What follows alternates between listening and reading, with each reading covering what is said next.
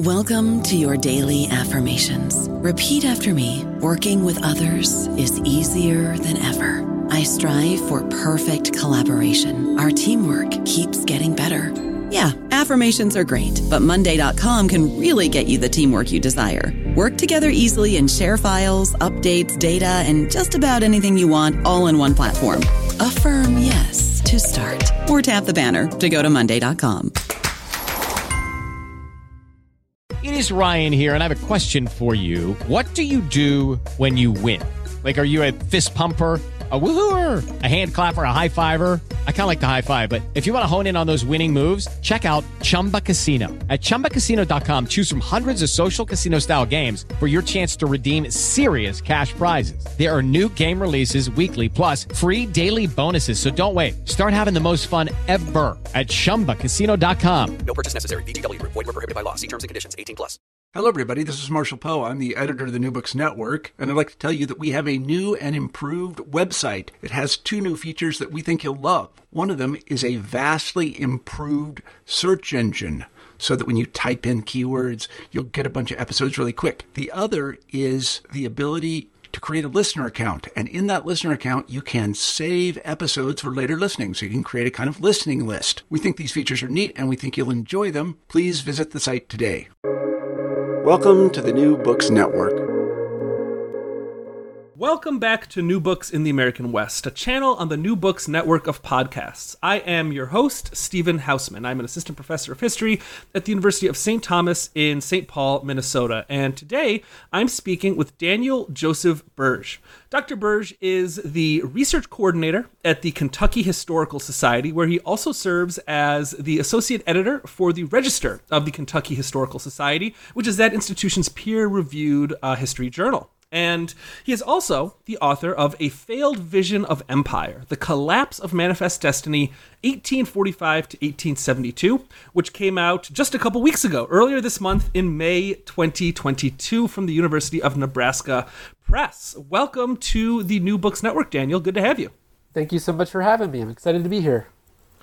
Why don't we start, as is traditional on the New Books Network, by just hearing about you as an author. Tell us a little bit about yourself and about your background and maybe how you became interested in history. Sure. So I grew up right outside of Washington, D.C., and ended up going to several institutions in the area. So I went to University of Maryland, at the time University College, and then went on for a master's degree at University of Maryland, Baltimore County. And that's where I really started to become interested in the subject of history, but also realizing that that was what I wanted to go into as a profession. I think throughout my undergraduate career, I was interested in history, but I was, like many students, very unsure of what I wanted to do with my academic career. Did I really think I was capable of going on long-term into this profession? It seemed somewhat daunting. But I got to the University of Maryland, Baltimore County, and that's where I encountered a couple of professors who really pushed me towards researching more, thinking more about some topics that I was interested in. And that's the point where I decided to just take the step, apply for PhD programs, and see how that worked out, which somewhat interestingly brought me down to Alabama. So a place that I had never even been before applying for the PhD programs. I was accepted at the University of Alabama. So I moved down there in 2011 and ended up working with Dr. George Rabel, who is most known, or who studies the Civil War, sort of Reconstruction. He did a book on Reconstruction, I should say, but mainly a Civil War historian. I worked with Rabel and was interested in the subject of Manifest Destiny. That's sort of what I hit on when I was working on my master's degree at University of Maryland, Baltimore County.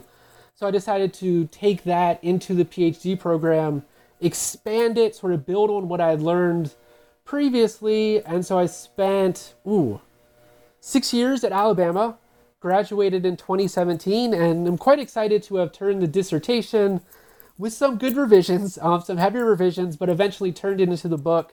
And I'm excited to have that out. Just to sort of expand a little bit upon what you mentioned, I now work in more of a public history venue. I'm an editor, associate editor at the Kentucky Historical Society, in Frankfort, Kentucky. I also run the fellowship program. So lots of academics who come to the Kentucky Historical Society to do research. I facilitate their visits. We typically have 10 to 15 fellows each year. So I've been much more involved for the last 2 years in more of a public history setting than in a more traditional sort of tenured track academic job. And what in that whole process got you interested in this particular history? What brought you to the topic of Manifest Destiny and of American expansion in the 19th century West? You're talking about kind of, cutting your historical teeth in places like Alabama and in the area around Washington, D.C. So what brought you to the West and to this quest of expansion? That's a really good question. What intrigued me, first of all, was I was at University of Maryland, Baltimore County, and I think like many graduate students, I was fishing around for a thesis. I did not have a real strong idea of what I wanted to do. I was interested in mid-19th century history, so anything to do with the U.S.-Mexican War, and I was going through some of the congressional debates. And as I was going through these debates in 1846, 1847, I came across a couple of speeches where congressmen, and in one case a senator, made fun of Manifest Destiny and just came out there and just started going on and on about how this was blasphemous and just a terrible idea, and there's nothing sort of edifying about Manifest Destiny, and how can anyone believe in this? So I was sitting there going, this is an interesting topic that I'm not sure people have explored to an extent. So I started doing a little background. I took it at the time to Dr. Terry Boughton, who generally does U.S. Revolution, sort of American Revolution. He was interested in it, and he's the one who said, Daniel, you should really look into this more, figure out who these people are, why are they talking about Manifest Destiny. He didn't think anyone had really done a similar study, and as I'll get to as this interview goes along, I'm sure, I found out later that there are people doing really excellent work on Manifest Destiny that I do agree with. So I will certainly sort of bring them up and talk about them as we go. But at the time, I was just intrigued by who are these people talking about Manifest Destiny? Why do they disagree with it? What sort of is that background that I did not understand? I had been taught, I think like most people, I would say even through today, Manifest Destiny is super popular. Manifest Destiny is something that the majority of Americans believed in. This is something that most people sort of just tacitly accepted. They believed in it. And I didn't understand why so many people I was coming across simply did not agree with it and openly expressed sort of their dissatisfaction with the ideology. So I started researching that. I finished the thesis. It was somewhat short, I think like most master's theses are. I covered the U.S.-Mexican War, so 1846. I briefly touched on filibustering, so brought the story up to 1850, but that was pretty much the extent of where the thesis took me. At the time, I really didn't think it would turn into sort of a bigger project. When I moved to Alabama, I was thinking of expanding it a little bit and maybe including more filibustering in the 1850s.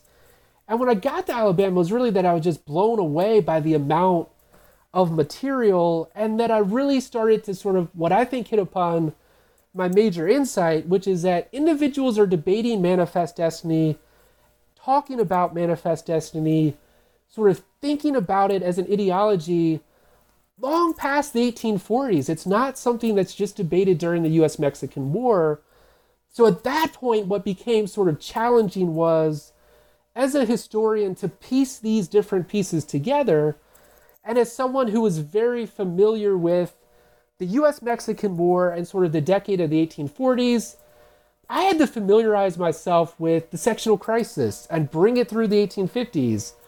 Then I couldn't just end the story in the Civil War because so much keeps happening after that.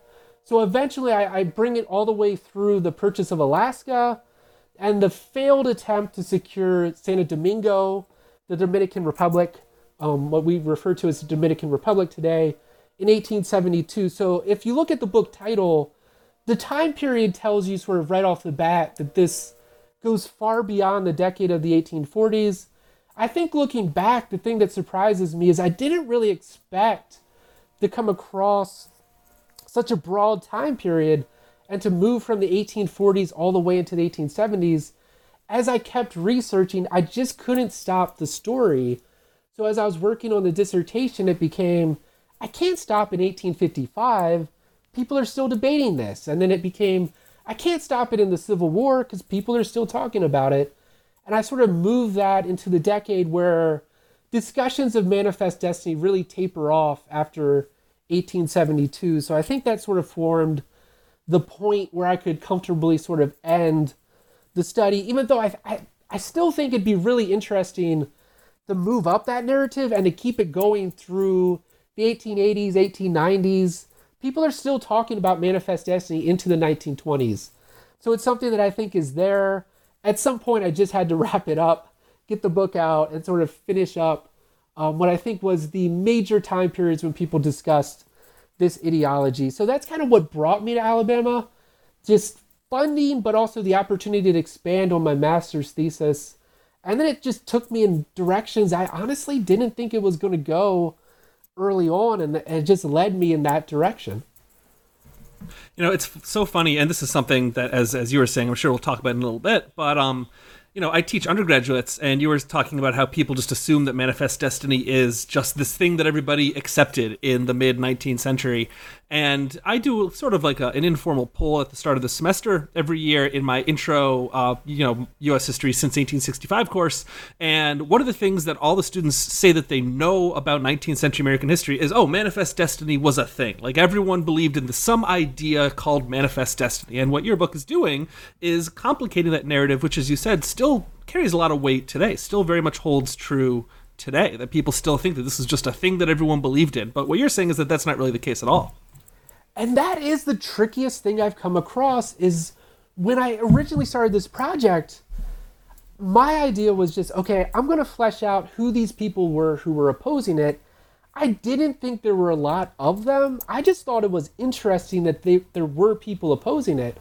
As time passed, it just expanded and expanded to the point where I go, wait, it doesn't seem like the majority of people are speaking up for this. Yeah. But you're absolutely right. My wife teaches 8th grade social studies, and the story of Manifest Destiny is just ubiquitous. I mean, it's taught, I think we all pick it up either in school or we sort of just hear about it. But even if you talk to 8th graders, oh, Manifest Destiny, it's Dr. Berg studies Manifest Destiny. They have an idea of what that means, and it's very much what I think your students talked about. This idea of expansion, super popular. It's just sort of this era. And as I was exploring this topic, I just came across, okay, that's really a narrative that we've really produced in a short space of time, that it's really taken over. But I do think it's amazing the extent to which that narrative does dominate today at all levels. I mean, it's sort of just accepted that Manifest Destiny is just like hovering in the air, and people just sort of just believe in it just because it's just there in the 1840s. Well, why don't we take a step back and just start by even defining what it is that we're talking about. So what is Manifest Destiny? Where does this term originate? How do people usually conceive of this concept's meaning?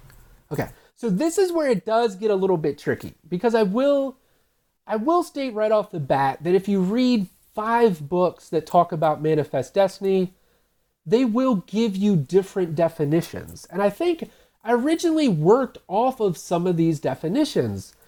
Traditionally, it will read something like Manifest Destiny is the idea that the United States was destined to expand from the Atlantic to the Pacific. So Manifest Destiny as sort of continental expansion, usually using words like accomplished, fulfilled, whatever word you want to use to say when you hit the Treaty of Guadalupe Hidalgo in 1848, that's sort of just the end of the story. Manifest Destiny's done. People stop talking about it. It's sort of how the U.S. expands. That's your traditional definition. And there's other aspects that people typically throw in. Manifest Destiny is sort of a hangover, if you will, from Puritan ideology that holds that the U.S. is sort of this chosen nation destined to conquer destined to expand, and that's what sort of infuses the thinking in the 1840s and leads people to eventually move into Texas, New Mexico, and really once they get to California, sort of see that as filling out, if you will, the boundaries of the United States, which is problematic, which I'm sure we'll get to as this sort of discussion goes along. What I quickly came to realize is, first, you can't just delimit Manifest Destiny to the 1840s.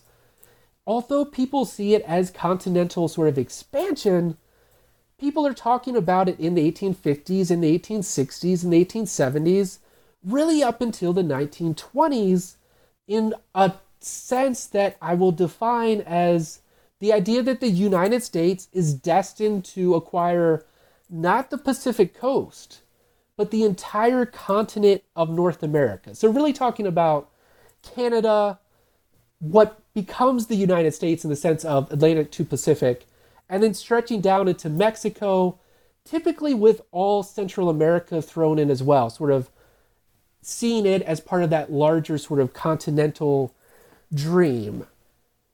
As I went back, I did realize that other historians had defined Manifest Destiny in this way before. So I do apologize for those of you who read the book. There's a lot of historiography in the opening sort of introductory chapter. I know sometimes that's not the most exciting sort of material to get through and to read, but it does sort of lay the groundwork for this is how people define Manifest Destiny. This is how I define Manifest Destiny. But the reason why I define Manifest Destiny as the idea that the U.S. is destined to take the continent of North America is because, quite simply, that's how people define it in the 1840s, 1850s, and 1860s.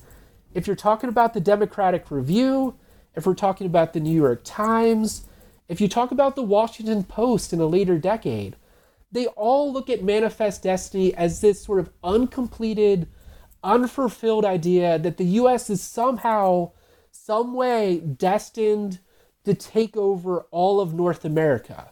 And I think as we all know, that story plays out differently because that dream doesn't come to pass.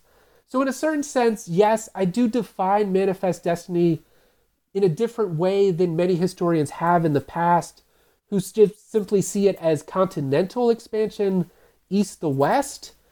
What I hope the book shows, and what I hope discussions like this sort of show, is that's because that's really how people in the 19th century saw Manifest Destiny. It's really a later generation that comes along and sort of pictures Manifest Destiny as just an east to west expansion. It's much more expansive than that. People just assumed that the U.S. would somehow acquire Canada, that Mexico would basically be conquered. They were very unsure about how Cuba would come along, but the idea that Cuba would somehow be part of the United States one day, that's sort of the idea of Manifest Destiny. So I define it very simply as the continental idea that the U.S. would control and sort of unify the continent of North America under one government. You mentioned historiography a minute ago, and the rather lengthy historiography section in your book. And on the one hand, I loved that. I mean, I know that I'm sort of the target audience for a section like that, but I thought it was very well written and fascinating, and some pretty accessible historiography generally. And I also think that section is really important to this book. It ties into what we were talking about a minute ago, about how this idea that Manifest Destiny was broadly accepted, how that becomes sort of, something that even undergraduates or eighth graders just sort of assume is the case. I think historians have a role to play there. So I want to ask you a bit about how historians have talked about Manifest Destiny over time. Can you just give maybe an overview of the historiography of this idea and, how historians have written about Manifest Destiny and what they have gotten wrong, and maybe how that narrative is changing in more recent years?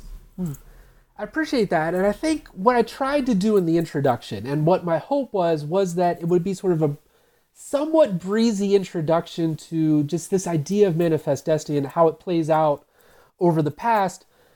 It really begins, as I show throughout sort of the opening chapters of the book, in that people define Manifest Destiny relatively consistently up until the 1920s as this idea of continentalism, that the United States would acquire the continent of North America.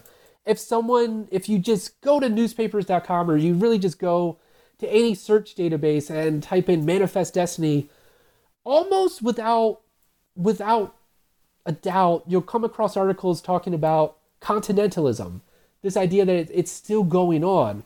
What fascinated me is it's really in the 1920s that historians start to build this nationalist narrative of Manifest Destiny as East to West, Manifest Destiny as being a synonym for Western expansion, Manifest Destiny as completed and fulfilled.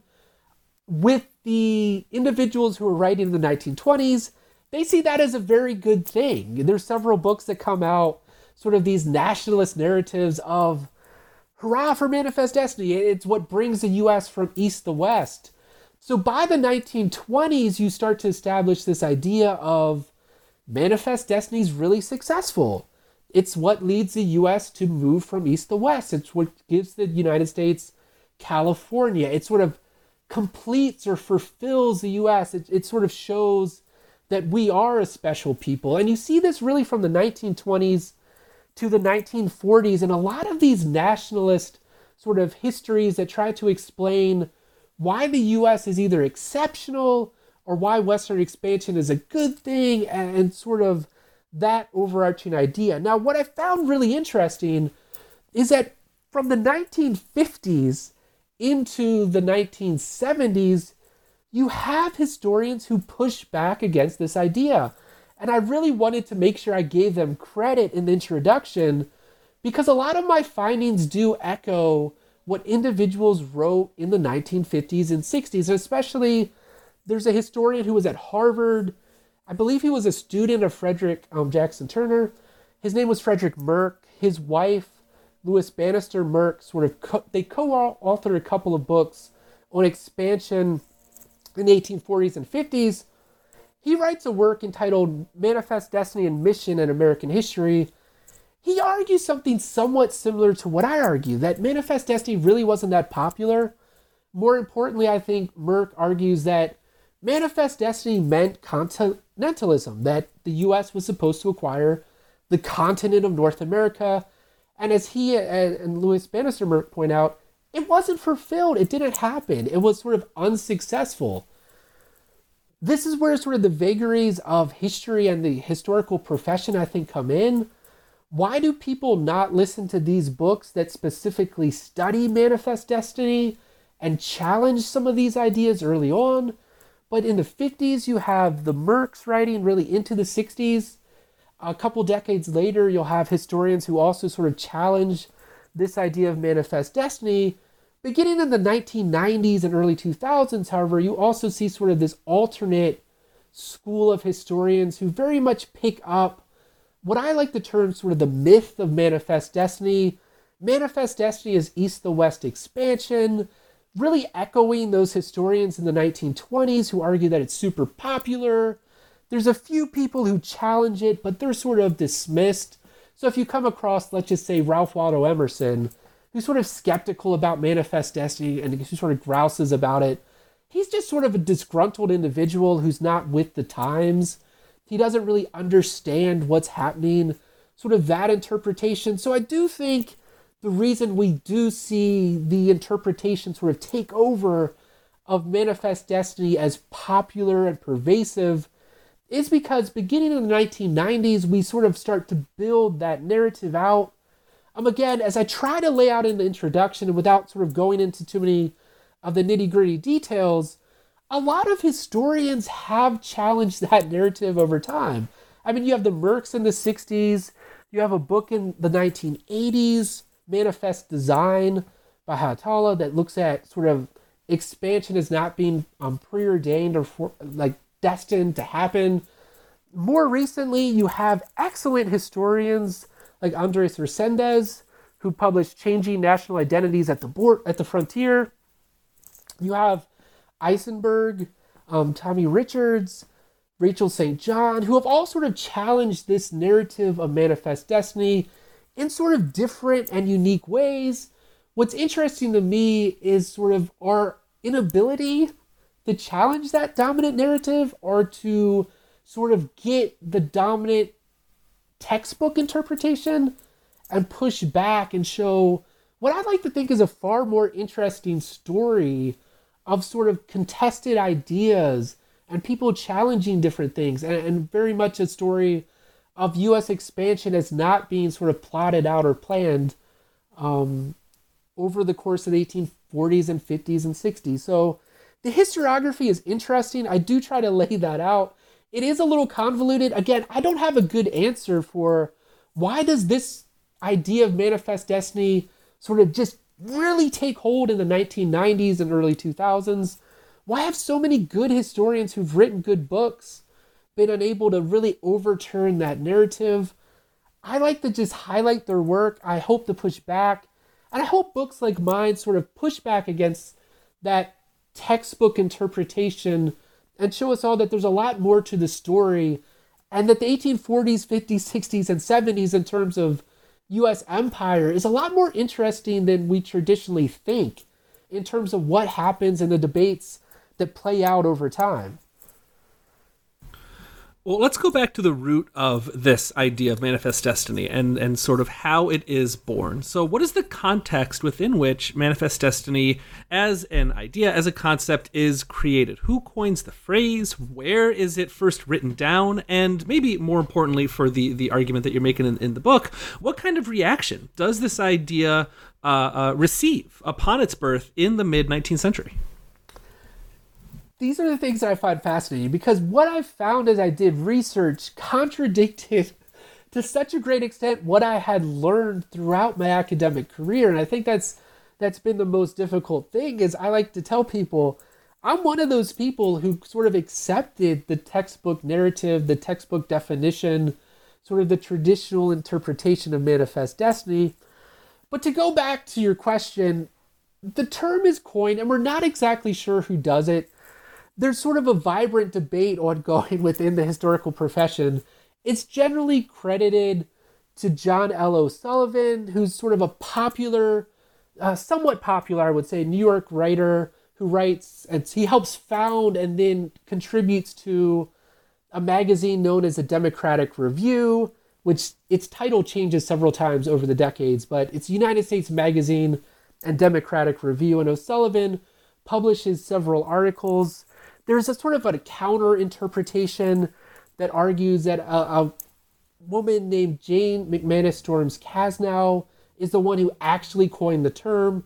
We'll never know. These are unsigned articles. I think you can make a really good case for either one. What I tried to do in the book, and what I hope it really shows, is that whoever coined it, if it is O'Sullivan, if it's not, they had a consistent definition, because you can go through the Democratic Review.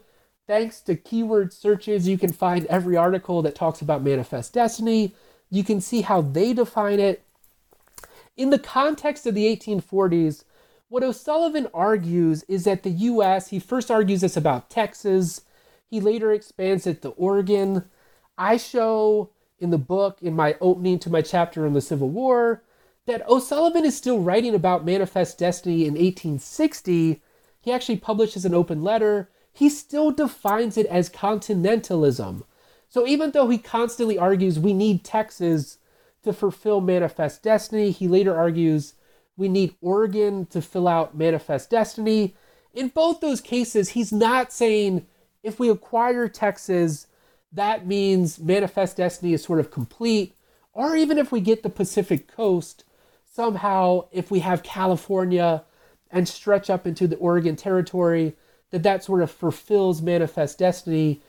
He always defines it, or at least the Democratic Review always defines it as, this is part of a larger puzzle of North America eventually becoming one, linking together either through conquest in the case of Mexico, or really through annexation in the case of Canada.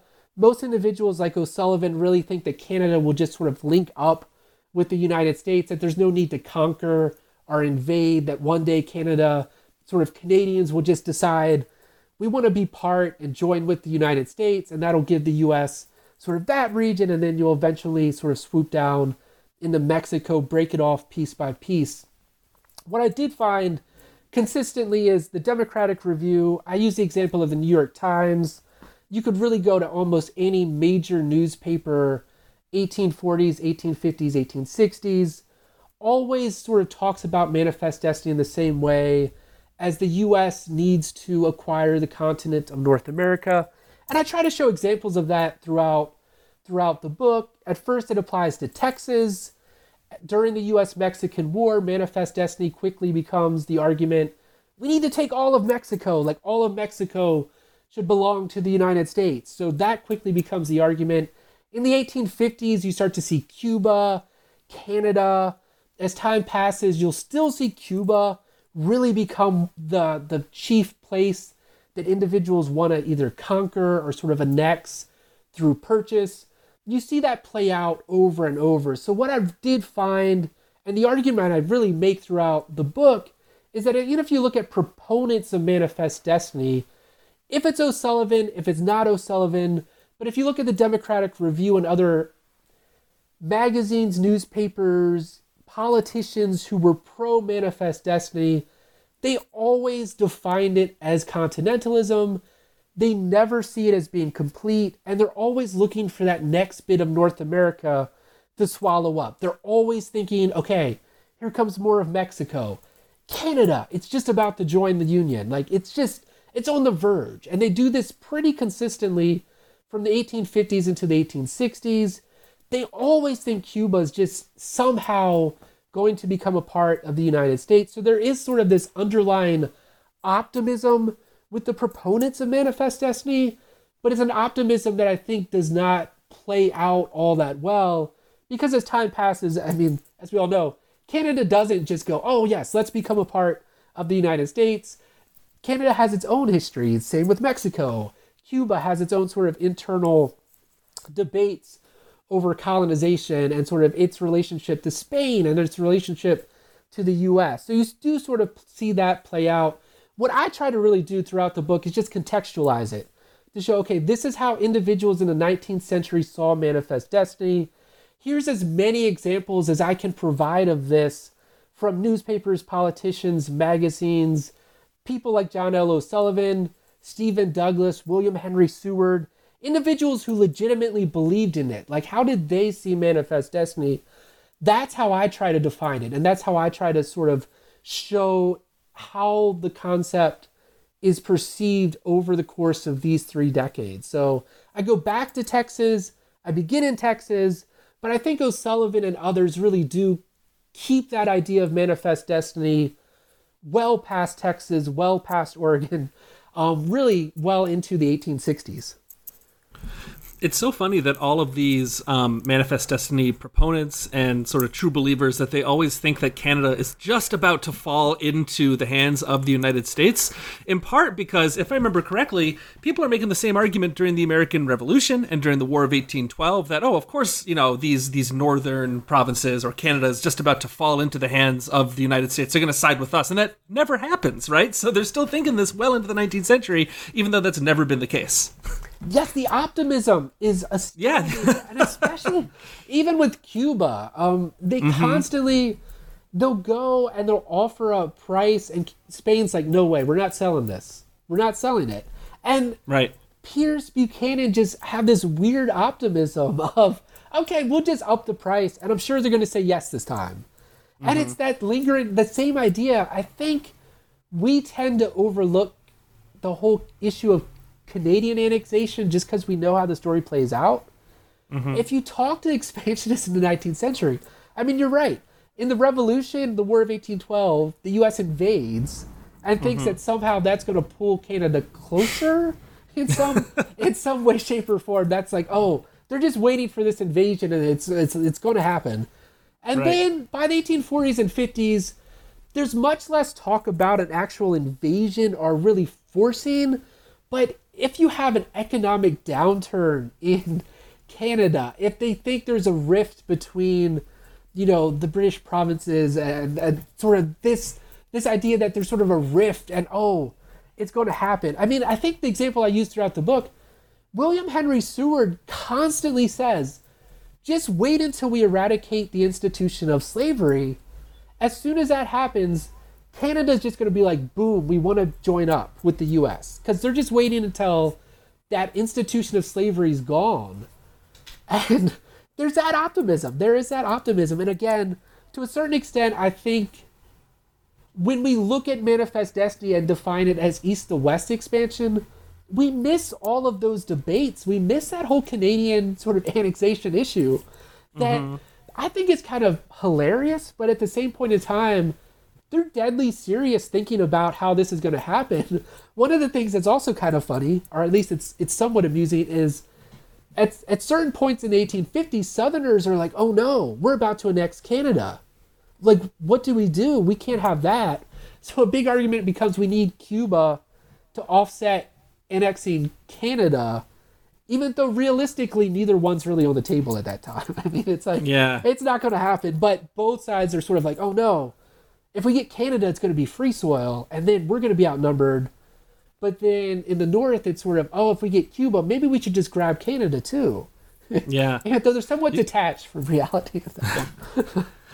So after the Mexican-American War ends in the late 1840s, you actually have opponents of Manifest Destiny and American expansion who find an ally in the White House, in President Zachary Taylor, one of those presidents who doesn't usually get a lot of play, but as you make the argument in the book, is actually pretty important for understanding how this politics is playing out in the middle decades of the century. So can you tell us a bit about debates over American expansion after the Mexican-American War, but before the Civil War itself in the early to mid-1850s?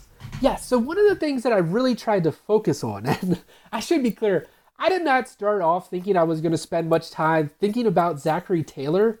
He's the most forgettable president, or one of the most forgettable. I see the rankings always come out, and I always get a chuckle because the poor guy, he gets ranked so low on the list. He gets called names by almost everyone. Oh, Zachary Taylor didn't know what he was doing. He was a terrible president. It's like, he was only in office a year. He didn't really have a chance to do a whole lot. So I think he's him, along with William Henry Harrison or two, that sort of deserve somewhat of a pass in terms of the ranking system or however we sort of see that. But Zachary Taylor is a hero of the U.S.-Mexican War. It does sort of create this interesting conundrum because Whigs opposed the U.S.-Mexican War, and they're pretty vocal. So my first chapter, after the introduction, looks at, okay, how do people oppose the U.S.-Mexican War? What's sort of the background? Picking Zachary Taylor to then be your presidential candidate seems somewhat odd, simply given that he led U.S. forces for a good half of the war. He's only really famous because of what he does in the U.S.-Mexican War, in a war that Whigs are saying is wrong. So he sort of has this weird rise to fame. What I found intriguing, though, and this is what I really hope the book sketches out in greater detail, is that Zachary Taylor is really an important figure, and not just because he ends up winning this election. In 1848, you really see two parties opposed to each other that have completely different ideas about the course of U.S. empire. James K. Polk decides not to run again. He's obviously been quite successful in expanding the United States, in acquiring sort of what becomes the Southwest. He steps down in that he doesn't seek a second term. The Democrats end up running Lewis Cass. And what's interesting about Cass, one of your strongest proponents of expansion, he comes out and says, basically during the U.S.-Mexican War, his line is, we should swallow all of Mexico. So, I mean, he's pretty open in his belief that the U.S. should just take all of Mexico. He's opposed by Zachary Taylor. What I found as I researched the campaign of 1848 and then the election of 1848 is really that Taylor's a transitional figure, and that he's the first time a political party really mobilizes in opposition to expansionism, in the sense of the U.S. has enough territory, is the argument the Whigs essentially make. The United States does not need more territory, is the argument that Taylor will make throughout the campaign. And interestingly, Taylor comes out pretty strongly against the subjugation, as he calls it, of Mexico, even though, I mean, the irony is he's the guy who sort of enables that to happen by winning battles throughout 1846 and into 1847. So even though he sort of says that's the case, he also doesn't think the U.S. really needs to take any territory from Mexico. So the Whigs come out very strongly against both the U.S.-Mexican War, taking territory. When the U.S. does end up ratifying the Treaty of Guadalupe Hidalgo, Taylor just becomes interesting because, again, he's running against the idea of expansion, even though he's a military hero who's famous because of the U.S.-Mexican War.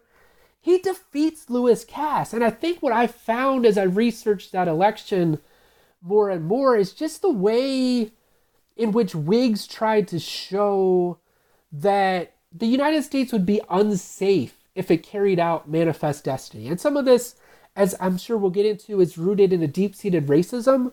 The idea that you can't have, again, this is from sort of the perspective of the opponents of Manifest Destiny, you really don't want Mexico as part of the United States because you don't want Mexicans within the Union. This idea that the U.S. is just big enough. We really just don't need extra territory. So the Whigs really run with that in 1848. What I just found fascinating was the fact that Whigs are open in their condemnation of Manifest Destiny. They argue that it's really not necessary. They continually, and I have several cartoons throughout the book that point this out, they just completely roast Lewis Cass as, oh, if you vote for Cass, you're basically going to get another war. Do you want a war with Spain? Do you want a war with England? Do you want a war with Mexico again? And they go on and on about this, and I think it is quite effective in that they argue that Manifest Destiny will lead the U.S. into unnecessary wars. Their example is the U.S.-Mexican War, which they see as an unjust and sort of unprincipled conflict. They argue that the U.S. should not have engaged in it, and that the U.S. certainly should not have taken land from Mexico, which I do hope the book does show. I think the Whigs are actually, they sort of understand the looming sectional crisis and the problems that are going to spring up if you grab all this land. But I center that on Zachary Taylor.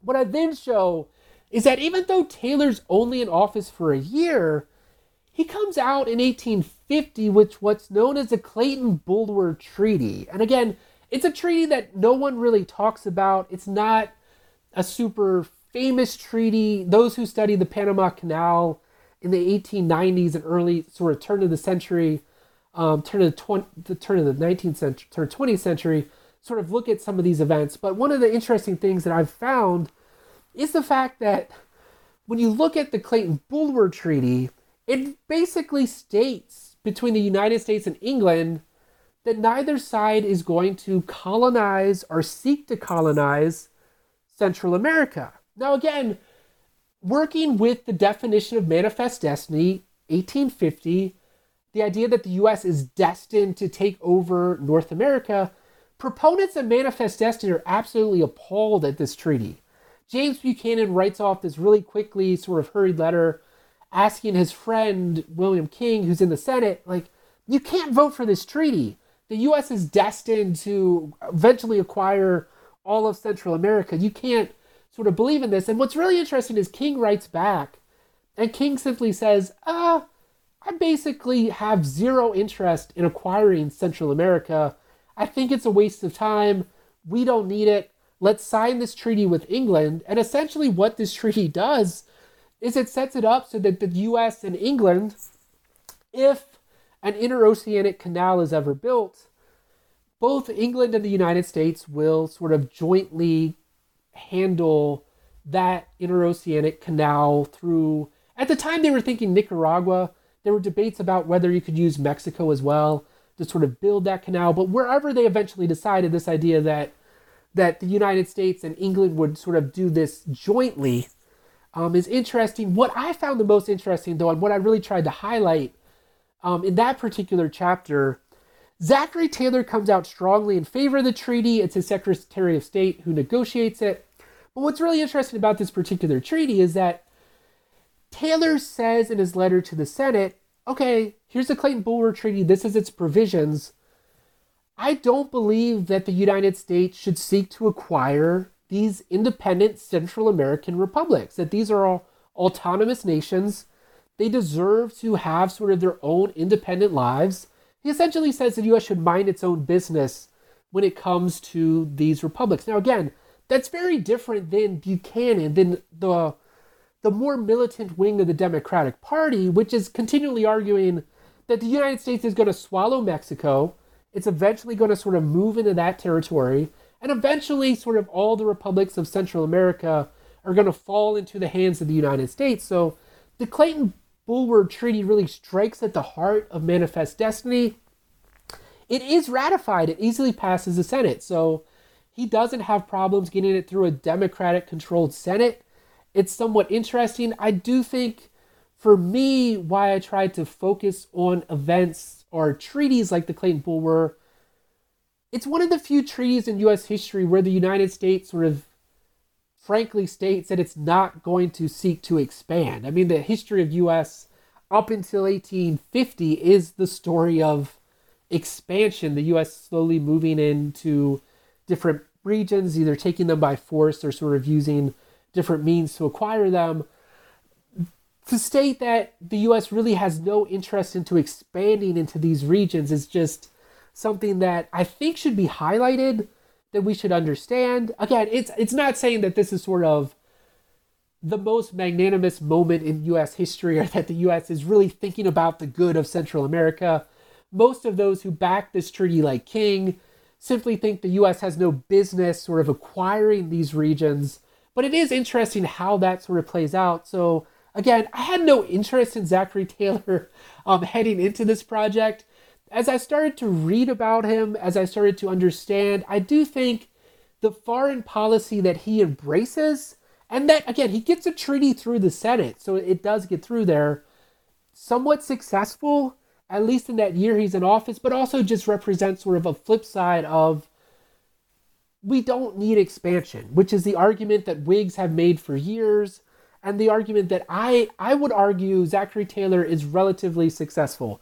So I don't know if that gets him up in the presidential rankings, or if people will actually care about Zachary Taylor at this point. Again, he's a short-lived president, but I do think sort of the contrast between him, and not to go all counterfactual, but what if he's not in office and you have a Lewis Cass in office? What happens sort of if 1848 turns out differently and you have much more of an expansion-minded president occupying the White House? I think U.S. history would look a lot different in the late 1840s and early 1850s if you don't end up with Taylor and Fillmore, both of whom try to squash these attempts to expand the U.S., again, past into, or at least into the region of Mexico, and then taking more of sort of Central America. I don't know about you, but I'm very busy and I don't have a lot of time to cook. That's why I subscribe to Factor. Eating better is easy with Factor's delicious, ready-to-eat meals. Every fresh, never frozen meal is chef-crafted, dietitian approved, and ready to go in just 2 minutes. You'll have over 35 different options to choose from every week, including Calorie Smart, Protein Plus, and Keto. These are 2-minute meals. Factor meals are ready to eat and heat, so there's no prepping, cooking, or cleanup needed. They're flexible for your schedule. Get as much or as little as you need by choosing your meals every week. Factor is the perfect solution if you're looking for fast, premium options with no cooking required. Sign up and save. We've done the math, and this is important. Factor is less expensive than takeout, and every meal is dietitian approved to be nutritious and delicious. Head to factormeals.com/NBN50 and use code NBN50 to get 50% off. That's code NBN50 at factormeals.com/NBN50 to get 50% off. At the same time, though, as much as you do have, Taylor and the Whig Party who are opposing expansion in a lot of ways, throughout the decade before the Civil War, you also have Americans, at least some Americans, that are trying to take this question of expansion into their own hands and forming what are essentially paramilitary groups in order to expand the boundaries of the United States. Can you tell us a little bit about the history of what becomes known as filibustering, and specifically about the history of Americans coveting the island of Cuba? Yes, this is one of the things that I always try to entertain students with this when I've taught, because everyone finds this so fascinating. To set the stage here, when the U.S. ends the U.S.-Mexican War, it does obviously acquire a great deal of territory and starts to expand west. What you do also see, though, and you see this from individuals who believe in manifest destiny, before the war even ends, John L. O'Sullivan, it's kind of a funny moment. He barges in, or he goes to visit James K. Polk. And O'Sullivan is like, we need Cuba. Like, we must have Cuba. And you start to see individuals approach Polk with this idea of the U.S. just has to have Cuba. Now, again, this is where Zachary Taylor and the Whigs do play an important role, and why I think filibustering needs to be understood in the context of the time. When Polk is interested in acquiring Cuba, he approaches Spain with an offer. Spain, as they always do, just refuses in any way to consider selling Cuba. Polk is out of office before he really has a chance to push that through, or really, I mean, he basically sends his emissary. They broach the idea. It doesn't get anywhere, and that sort of ends that venture. What's really interesting is this. After the election of Zachary Taylor, Whigs have absolutely zero interest in acquiring Cuba. So you have Taylor, and after he passes away, roughly a year after his election in 1850, you have Millard Fillmore, another sort of unknown president, but Fillmore takes that same view. Now, why this matters and why this sort of setup matters is individuals like O'Sullivan, but also individuals within Cuba who are dissatisfied with Spanish rule, they link up and realize the White House has zero interest in acquiring Cuba now. If we do want to take Cuba, we're going to have to do something that's extra legal. So this is what becomes known as filibustering, which again, there's no reason, or I have never found a reason. Bob May was on my dissertation committee. He sort of still sees it as being somewhat vague. In 1860, so around the Civil War, all of a sudden filibustering becomes a term used in congressional debates. This idea of you can filibuster legislation and do this or that, which is how we think of it today. Prior to that, in the 1850s, if you talked about filibustering, it was this idea of being a pirate or going and sort of taking what did not belong to you. So essentially a man by the name of Narciso Lopez, who I believe he's born in Venezuela. He eventually relocates to Cuba. He becomes dissatisfied with the rule of Spain in Cuba. He'll eventually be exiled, or he makes his escape from Cuba, comes to the United States. He hooks up and sort of befriends O'Sullivan and different individuals within New York. So cutting this sort of long story somewhat short, they decide that the best way to get Cuba is through filibuster invasions. So they do set out, there's 4 different times that they will try to launch an invasion. It is sort of like it's a comedy of errors, because on 2 separate occasions, Lopez and roughly 500 men end up setting out from New Orleans. They end up in Cuba. They think a massive revolt is going to rise up. Like, all we have to do is we'll just pop in there, and lo and behold, everyone's going to join us. It's going to be this massive revolution. Bam. It never happens. Both times they show up. The first time they sort of take over the customs house. They're fired upon. There's no real revolution, and they make a hasty retreat. They show back up in the United States. They end up coming back. The second time they make it to Cuba, they're captured, quickly executed. Now, this backstory of filibustering is simply to set up, within the U.S., the question becomes, what should we do?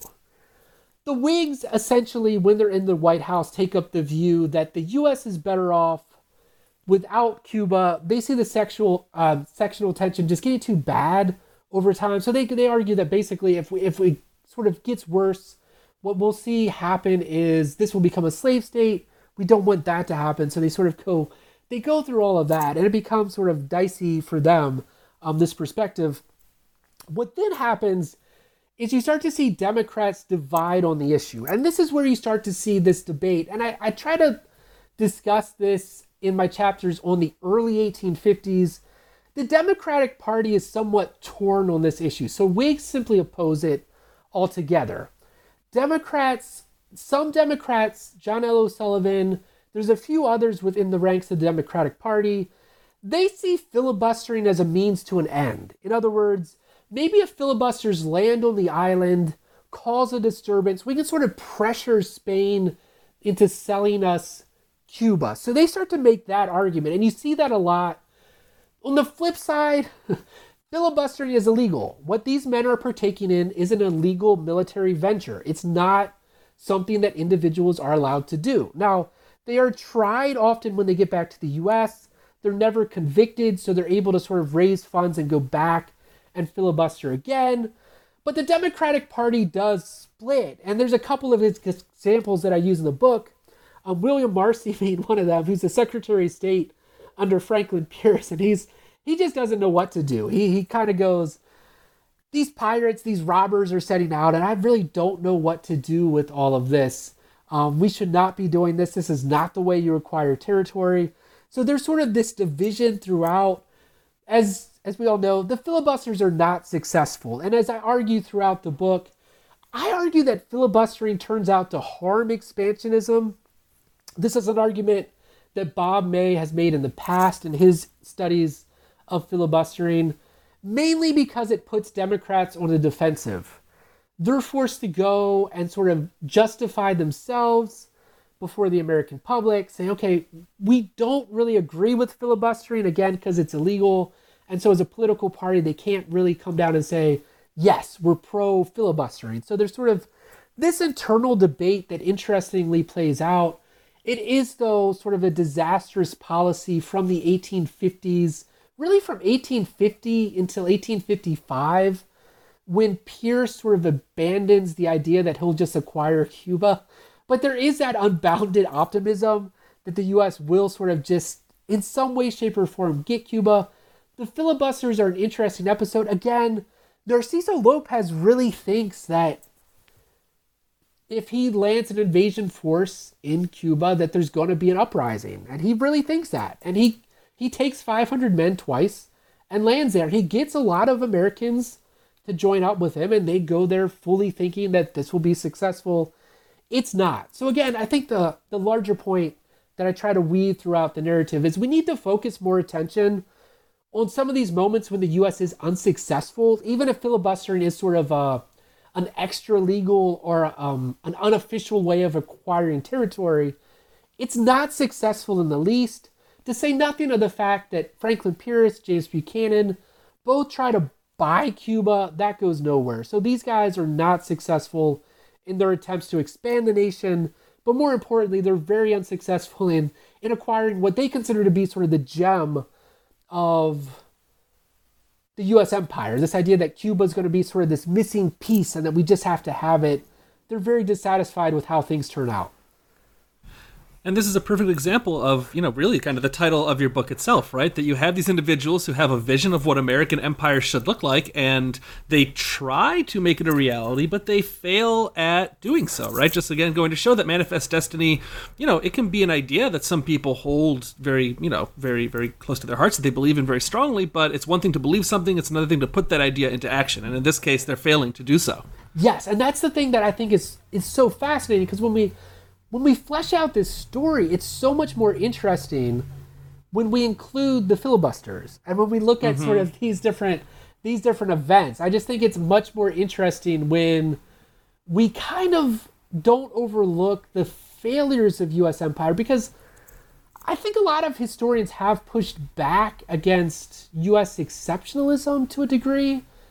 But when you read histories of U.S. empire in the 19th century, or when you look at sort of larger studies of U.S. expansionism, they're still sort of written in exceptionalist frameworks. In other words, we look at Texas, then we sort of look at the U.S.-Mexican War, then we skip over and maybe we talk about Alaska, and then the next thing you know, you're talking about the Spanish-American War. So often we don't look at sort of all of these sort of aborted empire seeking individuals who really think we're going to get Cuba, and who really, if you go back to the 1850s and you tell John L. O'Sullivan, the United States does not own Cuba today in 2022, he'd be floored. I mean, he just thought that was going to happen somehow. Yeah. And yes, he had no plan. And they had no plan, but they somehow thought it was going to happen, which is fascinating to me. Like with almost everything in American history, the Civil War and the sectional crisis of the mid-19th century marks this really important turning point, this moment of change in American life. And that's the case with this question of manifest destiny and empire building as well. So my question is kind of like a two-part interconnected question. How does the sectional crisis, well, let me ask it this way. What's the relationship between manifest destiny and the coming of the sectional crisis? And then how does that crisis in the Civil War, how does it change the concept of manifest destiny? How does it affect that concept of manifest destiny itself? So I guess, broadly speaking, the late 1850s into the 1860s, how is this a turning point in this concept and its kind of viability at the same time as all this other stuff is going on too? Yeah, that's really one of the trickier questions that I had sort of working through as I was working in these different eras. I was familiar with the 1840s. I was familiar with the early 1850s. And I think most of us, or those who study U.S. expansion, sort of think about Cuba and some of these different topics. But one of the things that traditionally happens, even in really, really good studies of manifest destiny, authors who I read their books and the Merks and others that I'm like, okay, I agree with this, they usually end in 1854. So the traditional argument is sort of, okay, you get the sectional crisis sort of after the U.S.-Mexican War, when the U.S. acquires all these different places and starts moving west. One of the things that you see eventually happen is sectionalism triumph over manifest destiny. Manifest destiny sort of just goes away, or it's sort of just gone, usually by 1854. What I found is, no, not really. I mean, they're still debating this through the Civil War, which then leads to the question, okay, what are those debates? What do they look like? And this is where you really do start to see much more of a sectional manifest destiny, but also a manifest destiny that is impacted by the growing sectional crisis. And what I mean by that, originally, your support for manifest destiny is really heaviest in New York, some of your bigger urban centers, New Orleans, but also other places in the South where you do have individuals sort of seeking to constantly expand the U.S. empire.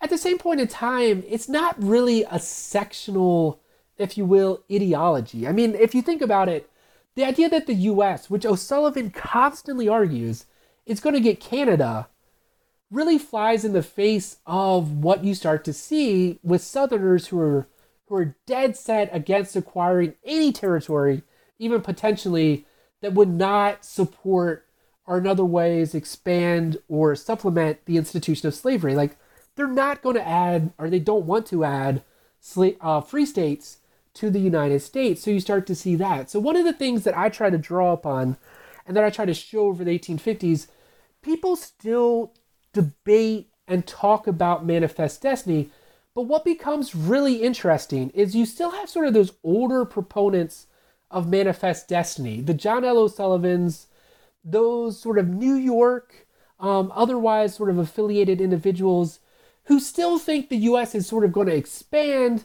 and that the issue of slavery is just not that important. That honestly, it's not really something that we should worry ourselves about.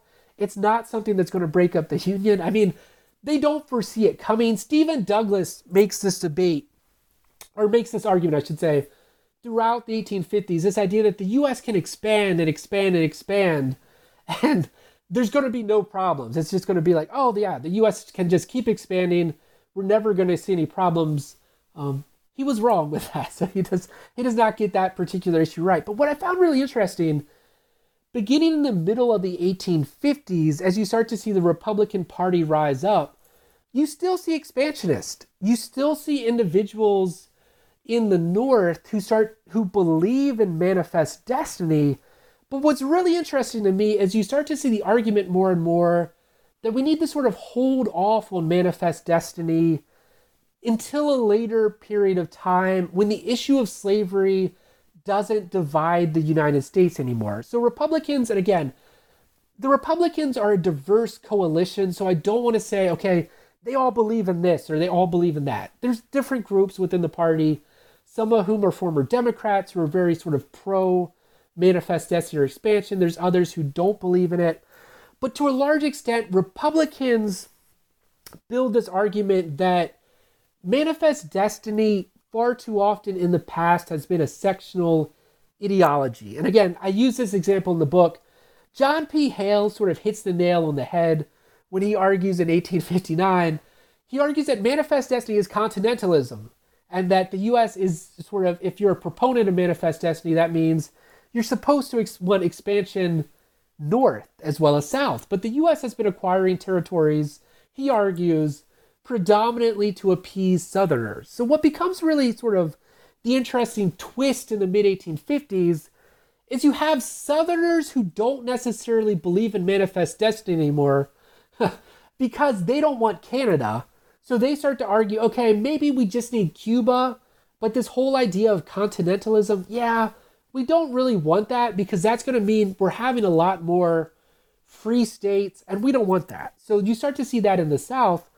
What's interesting to me is in the North, you sort of see the reverse of that. Republicans start to argue, and I use William Henry Seward really as a main example of this. Well, expansionism is good so long as we can do it without the institution of slavery. So Seward says this in speech after speech after speech. Essentially, the U.S. will one day be a continental nation. Like, one day the U.S. is going to have Canada. He argues in 1860, so right on the cusp of the Civil War, that Central America is sort of breaking up. All these republics are falling apart. They're just going to decide to join up with the United States. But what the U.S. needs to do is eradicate the institution of slavery, and then we won't be divided as a country. And these other sort of republics, or in the case of Mexico, these other nations will just sort of come in to the United States and willingly link up and be part of the great and expanding sort of continental union. Republicans sort of have that optimism. So Republicans, interestingly, many of them are expansionists, and some of them do believe in manifest destiny. I have sort of the example that I use in the book is Seward and the New York Herald, which is a really popular New York newspaper that is pro-manifest destiny. It consistently argues from the U.S.-Mexican War all the way through really the early 1870s that the U.S. needs Mexico, Canada, and it sort of fills that out with Cuba. They've come down firmly as time passes on the side of the Union. They eventually become a strong supporter of Lincoln and sort of the Union war effort.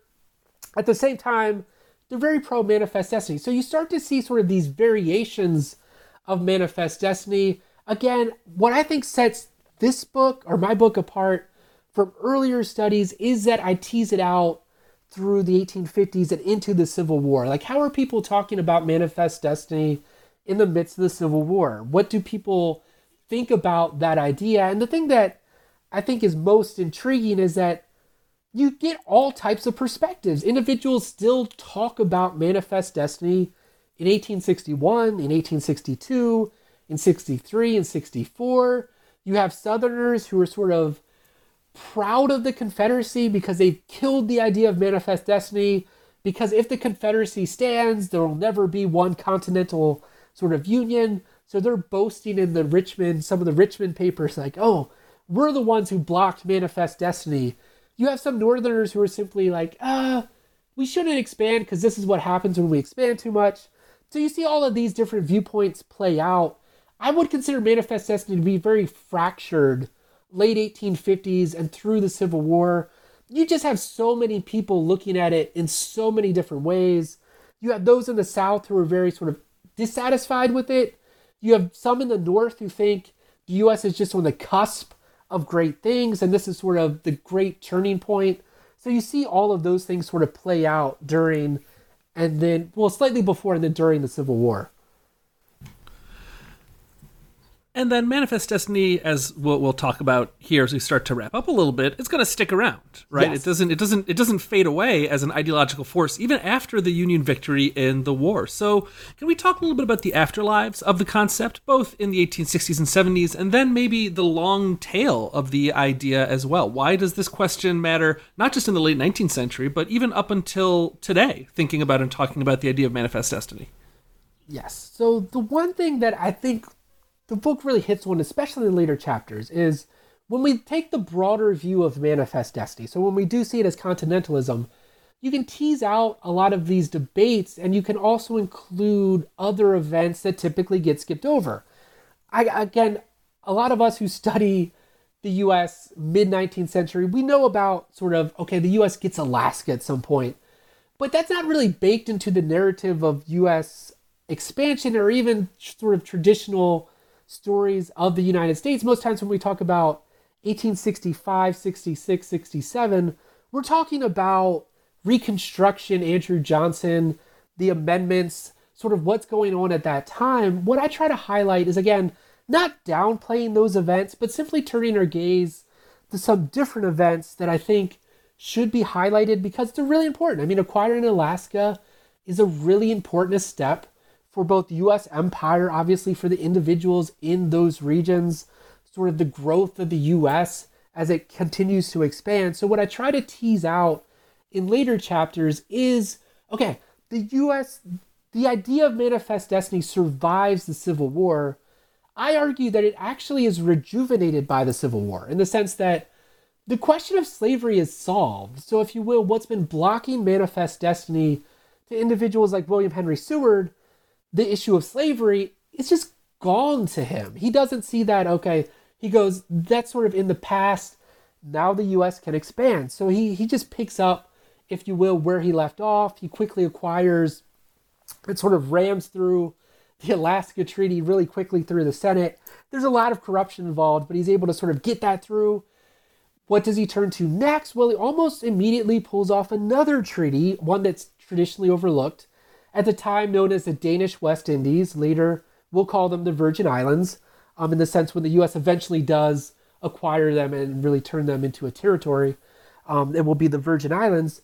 What's really sort of the back and forth here and that you see play out over time is sort of the empire doesn't stop expanding just because the Civil War is done.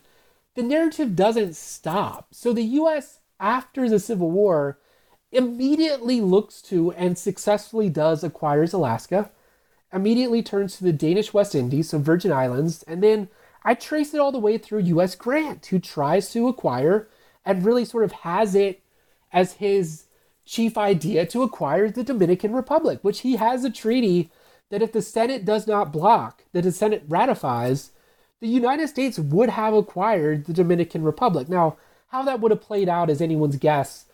There's no telling how that sort of story would have worked or what would have happened, but I think the story of U.S. empire, U.S. expansion, what happens is so much richer when we look past the 1860s and realize these individuals they don't just think, oh, Civil War, we can't expand anymore. They look and a lot of individuals look and say, oh, this is our chance to fulfill Manifest Destiny.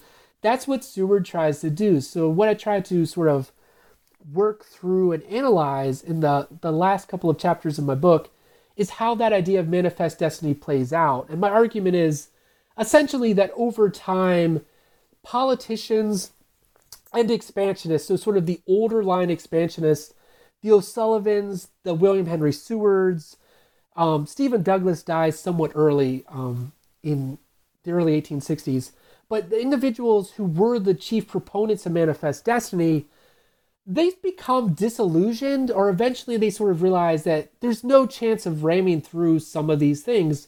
And again, I trace a lot of this, or I argue a lot of this has to do with racial animus, that a lot of what happens in the aftermath of the Civil War is most Americans are not interested, or I should say most white Americans are not interested in adding regions that would potentially have a large non-white population. So the Dominican Republic, that sort of gets nixed by the Republican Party, which had the votes, if they wanted to ratify that. they turn against Grant. They decide not to do that.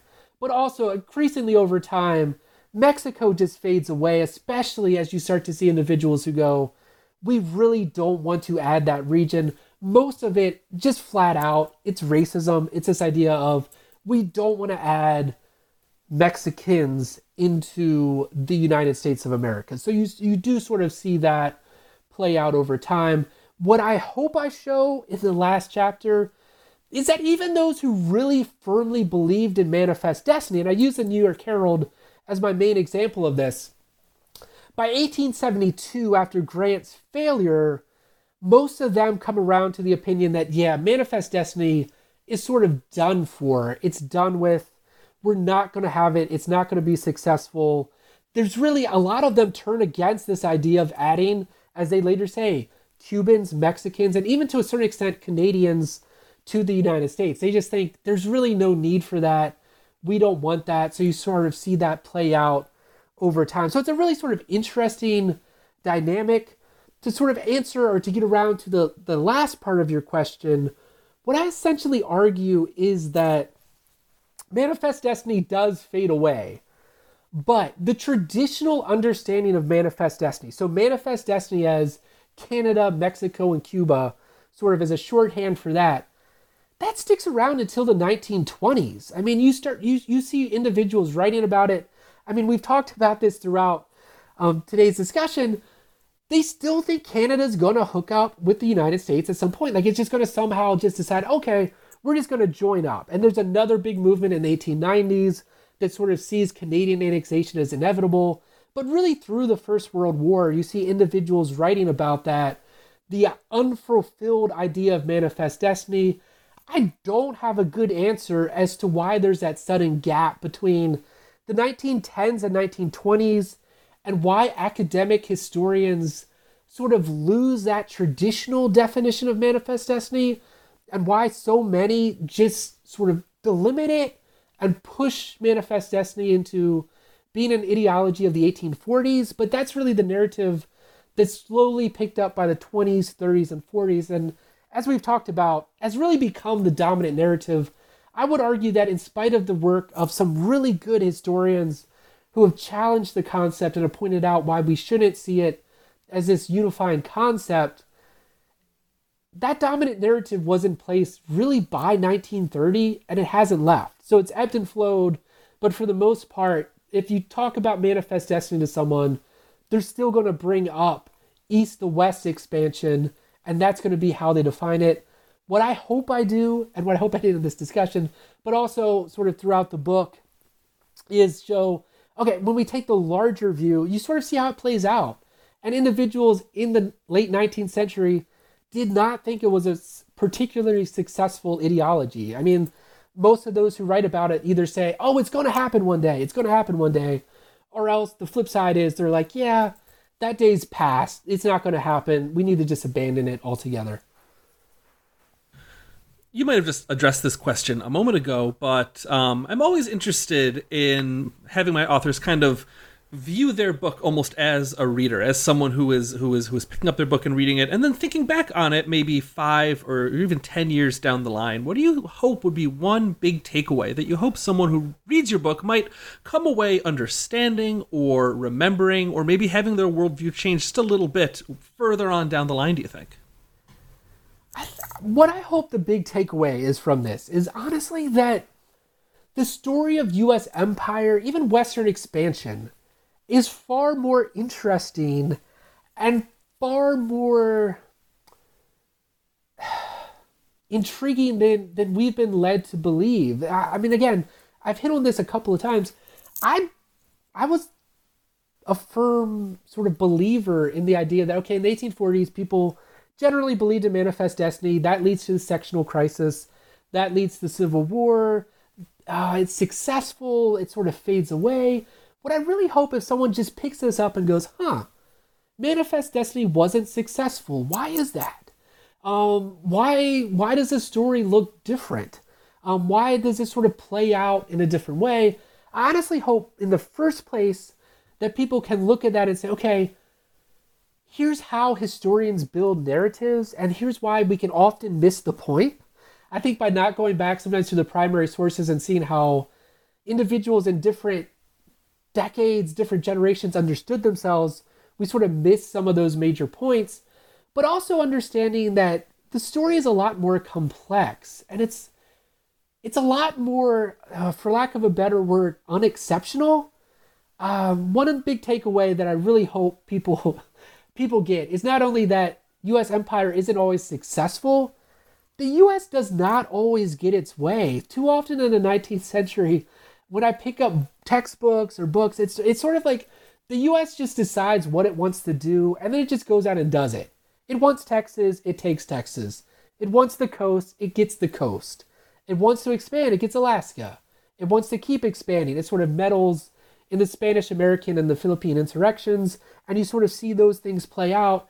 And it's always a story of U.S., I don't want to use the word exceptionalism, but this idea that the U.S. is pretty darn successful at doing whatever it wants in terms of its own empire. And I think it's interesting, and I hope readers will flip that narrative around. Ask yourself why, when you look at a map today of the United States and when you look at North America, Cuba's not a part of the U.S. Canada's still an independent country. Mexico's still there. If you'd have gone and talked to John L. O'Sullivan, I would argue William Henry Seward, Stephen Douglas, any of these proponents of Manifest Destiny, as I mentioned before, they'd be just flabbergasted that there's still a Honduras and that we still have El Salvador. Like, the idea that these are independent, sovereign nations that are able to make their own choices and have their own say, they just saw expansion as inevitable. And I think as we should know as historians, but I hope the broader public can understand, nothing's inevitable. There's no sort of story within U.S. expansion where the U.S. has to look this way, or it has to look this way, or this has to happen, or that has to happen. I mean, I think especially today, what I always try to tell people is voting matters. How people go about their lives matter. When the U.S. elects James K. Polk over Henry Clay, it completely shifts the course of U.S. empire. I argue when Zachary Taylor defeats Lewis Cass, that's another turning point. Obviously, the election of Lincoln.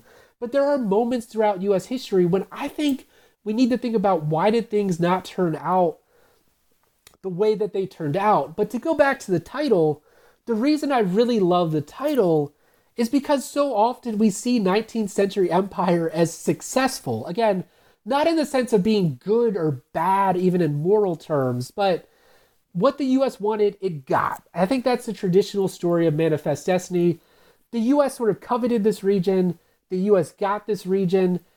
To me, that just reeks still of exceptionalism. This idea that the U.S. sort of just was like, oh, this is what our borders are going to look like one day. Oh, look, this is what we got. Where if you actually go back, the story is just more complex than that. And I think we need to think more about the Virgin Islands, the Dominican Republic, Cuba, Mexico, Canada. Understand these regions and understand why they're separate from the United States, but also I think turning that internal gaze at the U.S. and realize that people debated empire, but also that choices do matter. There's nothing it's not as if, we joked about this at the beginning of this discussion, but there's nothing that sort of in the air or just floating there in this nebulous sense. You read this all the time in textbooks, and it still blows my mind. This idea that Manifest Destiny just sort of hung in the air, and it was just there, and people just sort of, I don't know, drank it in, and then they expanded westward. That's just not how history happens. People debated, people talked about it, people considered it. And a lot of times, I mean, I tell people this all the time.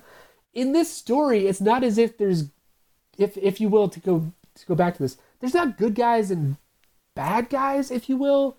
A lot of the reasons why people oppose expansion, so a lot of the opponents of Manifest Destiny that I deal with, decidedly racist. They don't want to expand because they don't want people they perceive as not being white enough to be part of the United States.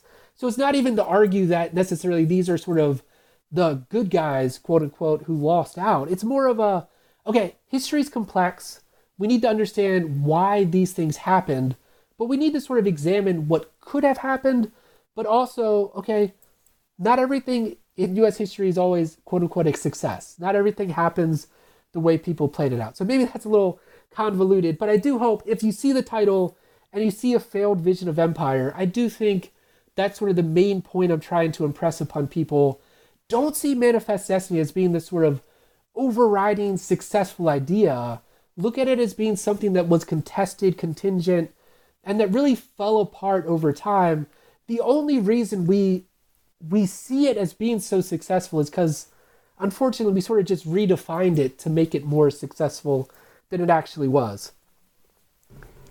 It's a case against teleology, in short, right? Saying that Yes. just because things ended up this way doesn't mean that this was the way that people wanted them to end up, or the only way that they could have ended up, and that we can't read history backwards like that. We have to put ourselves in the shoes of the people in the moment at the time. I think that's a great takeaway, and something that I certainly think that you made a strong point in favor of in the book. Thank you.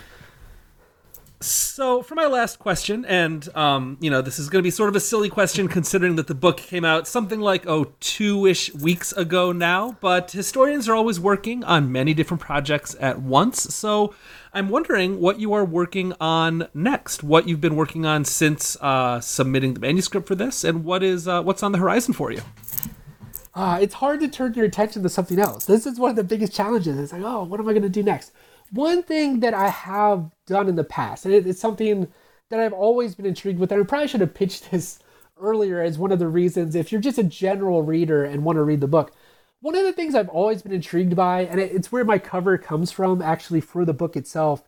If you see the individual in the front cover sort of dreaming of U.S. expansion, I've always been intrigued by humor and the ways individuals use humor to contest or challenge ideas that we perceive as being dominant, or that sort of go along with ideas that we perceive as being dominant. So one of my first articles, and it sort of finds its way into various sort of sections of the book, how did people use humor to challenge Manifest Destiny? How did people sort of use that?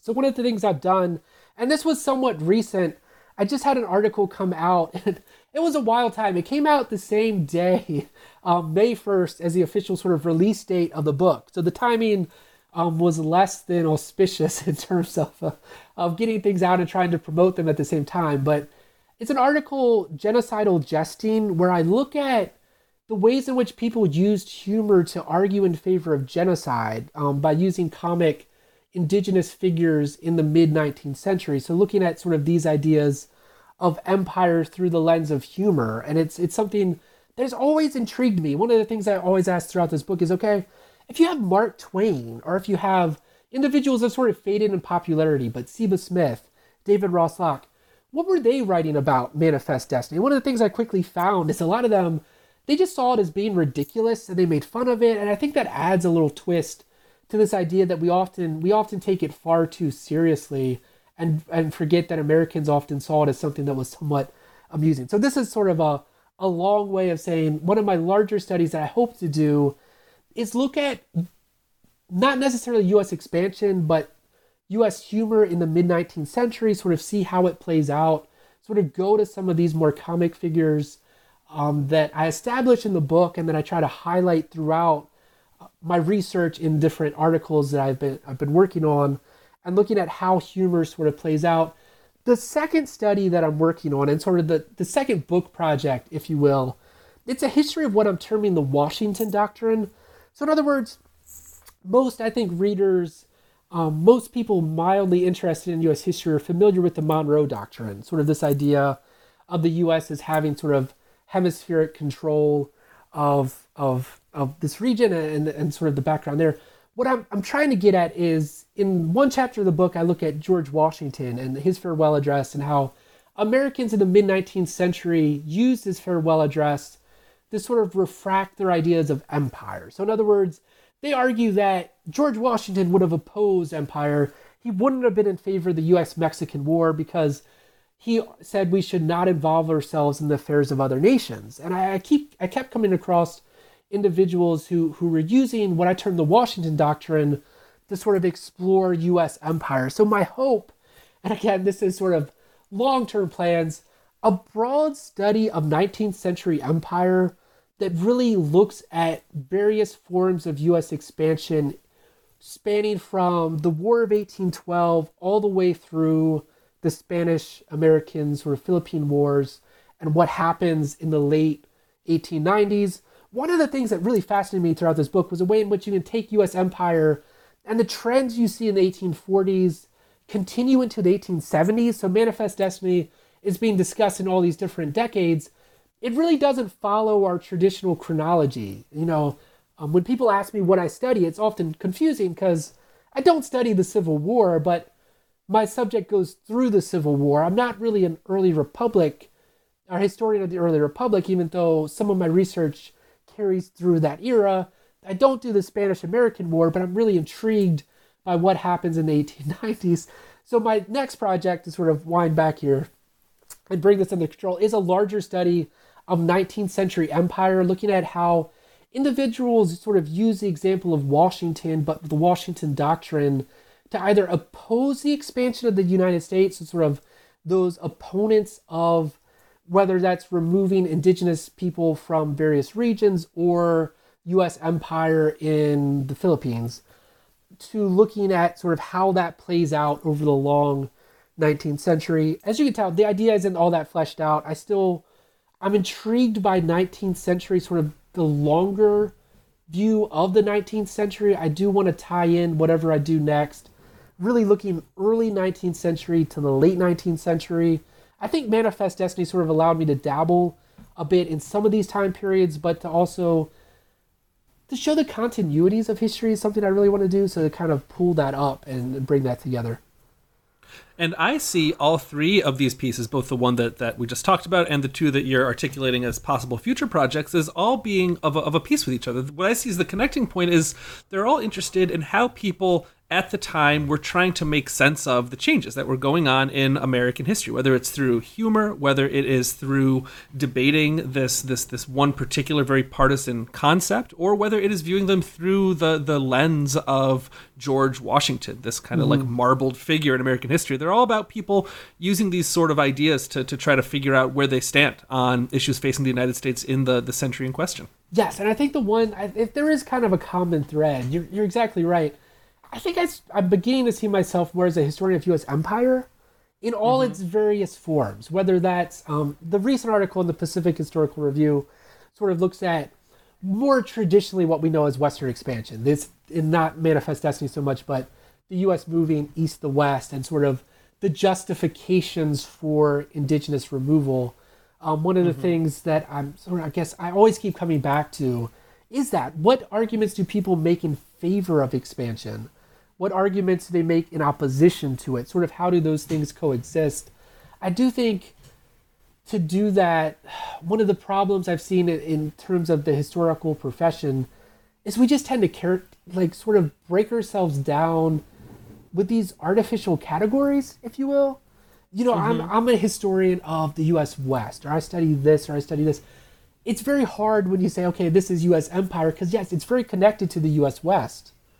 But at the same point in time, it's Cuba, and it's regions we don't really associate with that. So that's kind of the interesting thing to me, is sort of how do you come to define yourself? But I think you hit sort of the nail on the head with that. I'm intrigued by how people oppose empire. I think as time has passed, and as I looked at the proponents of Manifest Destiny, I think if I have one regret, it's that I didn't have a chapter or a bit more that fleshed out sort of like, how did they view the world? What was their view?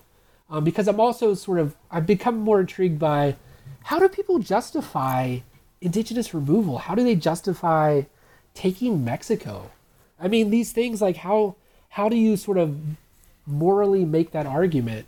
I think I've flipped it around for a while, but I'd like to get them in conversation with one another in the next book. Sort of both sides. How do people use Washington one way? How do they use him the other way? How can he both justify empire? Because we know, I mean, he is an expansionist in the sense of, I mean, he's very much tied to the U.S. moving west. But at the same point in time, people are using him as this sort of, like you said, this marble figure of, well, Washington says we should not go to war with other countries, so we should not fight Mexico. So it's interesting to me, and I want to see how that plays out. Yeah. And so do I. I anxiously look forward to both of those upcoming books. Dr. Daniel Joseph Burge is the research coordinator at the Kentucky Historical Society, where he also serves as an associate editor for that institution's academic journal, the Register of the Kentucky Historical Society. He is also the author of A Failed Vision of Empire, The Collapse of Manifest Destiny, 1845 to 1872, which is hot off the presses. Just came out in May 2022 from the University of Nebraska Press. Thank you so much for joining me today, Daniel. It's been a lot of fun. Thank you so much for having me.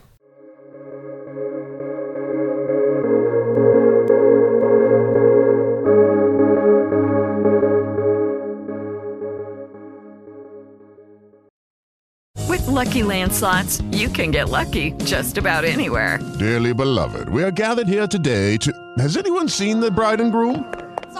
Sorry, we're here. We were getting lucky in the limo and we lost track of time.